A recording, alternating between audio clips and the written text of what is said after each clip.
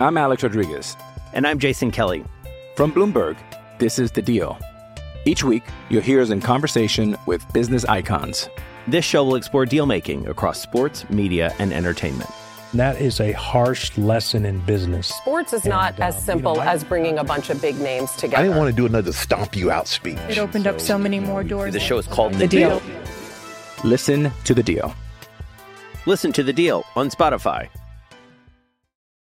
Back for another edition of In the Huddle, and yes, I mean right back. Yesterday, Baldy and I were here talking about all the things that could possibly play out, and they have played out, and we're back to talk to you about it here on In the Huddle. Subscribe, like our episodes, tell your friends, guys, and more importantly, we put episodes out every Tuesday and Thursday normally, but this is a week in which things are playing out, and we wanted to talk about the franchise tag. So, Baldy, let's get on it. Big shout out to Jason Lock-on-4, who's a part of this podcast as well, and we'll be talking to him coming down the road. Lamar, let's start with Lamar. I think we both felt like the deal wasn't going to happen. So they franchise tag him, but they used the non-exclusive tag, Baldy. And I think this opens the door, right, for him to maybe go out and find the deal that he wants. Obviously, they'll have a chance to match. But give me your initial thoughts, because I was on the air yesterday when this went down, and Atlanta went crazy because everybody's like, whoa, we could talk to this guy. We didn't think we were going to be able to talk to this guy. Well, yeah, and now, you know, wherever it came from, Atlanta, they said they're not interested. I think they're crazy not to be interested, to be honest with you. Of course they are. I know people were, well, you know, we had Julio and Matt Ryan, and we were in salary cap hell. We don't want to go back to salary cap hell. We want to build this team. Well, all right. If you think Desmond Ridder and what he showed in the last few games is the answer going forward, okay, if you believe that, that's fine. But he's not Lamar Jackson. Lamar Jackson is – his record as a starting quarterback in this league is almost unparalleled. I mean, he's 45-14. I think that's the right number, Carl. Maybe it's 44 or whatever. Yep. But I mean, it's an incredible record since he took over for Joe Flacco. The Ravens, we have said this, Carl, and I have said this since 2 years ago. They've had chances to sign him long-term. They haven't done it. To me, it almost feels like they're willing to let him walk. And, you know, it comes down to compensation and what somebody is willing to give up.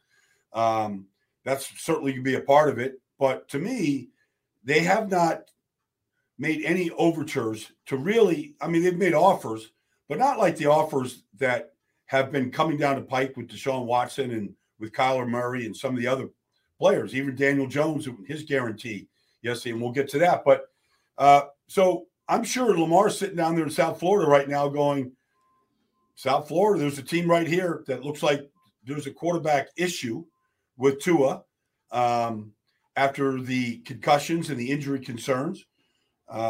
He certainly could fit in what Mike McDaniels likes to do. So I know what teams have said, but now this things have changed. Yes, with the non-exclusive tag, and teams can now pick up the phone and call Lamar without tampering, and they can make offers, and he can engage in offers. We're on a podcast, so I can go a couple of places that I couldn't necessarily go on my show yesterday. So, Baldy, here's the deal. 2.5 months ago, I went on and I said, Atlanta, if Lamar is available, we would absolutely, the franchise, would be idiots to not entertain this, okay? Yes. He was still under contract. We hadn't gotten to the playoffs yet, but we were kind of feeling like, you know, he's been out. He may not play. We were talking about that at the end of the season. He was out 3, 4, 5, 6 weeks or whatever it was. And we were like, okay, don't know how hurt he is or injured he is. But the fact of the matter, Baldy, yesterday when this broke, the Falcons, after hearing this chatter of, holy crap, we've got to get in on this, immediately reached out and started putting information out there that we're not interested. We don't want to talk to him. We're not interested. And immediately everybody else jumped on board. And I know these are credible sources. Some of these guys are my friends. Mm-hmm. So I respect that. But I also understand where it came from. And so as you listen to this podcast today, I want you to understand This is a game of poker, folks. Yeah. And everybody's playing right now, and they're going, not interested, don't want to talk to him, we're not. Yeah. And they're bullshitting, okay? Flat out. More times than not, all the teams that we're talking about have some kind of interest. Now, some more than others. I do know that there are some teams who don't want to necessarily give up the 2 first-round picks. But this is a quarterback league. And you can't even look yourself in the face if you're a Falcon fan and say, well, Desmond Ridder, we got Ridder. Ridder, he's not better than Lamar. I can't even take you seriously. So no, you can't take it serious. Look, there's only one person in this whole conversation, honestly, that you have to poke, and that's Arthur Blank. That's it. Because there's only one person. Arthur Blank has been there forever. He's gone through quarterbacks, coaching changes, general manager changes. He's gone through it all. He's been to a Super Bowl, had a chance to win it, couldn't finish the deal. So to Arthur Blank, if I'm Arthur and I've invested in this team the way he's invested, we all know Arthur. I did Falcon preseason games 5 years in a row, was around Arthur quite a bit, was there when Matt Ryan and Mike Smith came in. I've seen this organization inside out. Arthur Blank wants to win a Super Bowl. Period. You're not going to win a Super Bowl. No offense. Desmond Ridder's not winning your Super Bowl this year. But Lamar might. And they're going to say, well, he's got pieces. He's got real pieces. Yeah. And what you have to also entertain, and I understand the fans can have all their opinions they want. All the stuff that came out yesterday, we're not interested. All the stuff you said is documented. You have to understand what Cordero Patterson, what Drake London, pick a guy on that team. You have to look at what those guys think if Lamar Jackson walked in to that facility tomorrow. Everybody's excited. Member of the Atlanta Falcons. Everybody's excited. Everybody. Yes. Kyle Pitts. We've got a superstar walking into our building who's 26 years old and knows how to win games. Like, that isn't – you can't make that declaration on anybody in this draft right now. You can't make this on anybody out there in free agency right now. There's one guy that can change your team immediately, and that's Lamar. Baldy, totally agree. And let me say this as well. We're talking about the potential landing spots for Lamar. This is going to go on, guys. Free agency starts on the 15th. We know legal tampering starts before that. We'll start hearing stories. But as far as the Falcons are concerned, I just want to take people back to last year when all of a sudden they weren't interested in Deshaun Watson, and then they were. And they were only interested in Deshaun Watson because of the gentleman you just spoke of, and that is Arthur Blank. Arthur Blank built Home Depot. He understands customer service. And you know what customer service is? I've got to get my customers excited about what I'm selling you. And he knew I've got to take a chance on Deshaun Watson. Now, the Browns came in and said, we're going to give him a hell of a lot more money. And we got out of the deal, and it didn't happen. But with the same thing that happened last year, Baldy, I have to believe Arthur Blank has to be thinking the same way.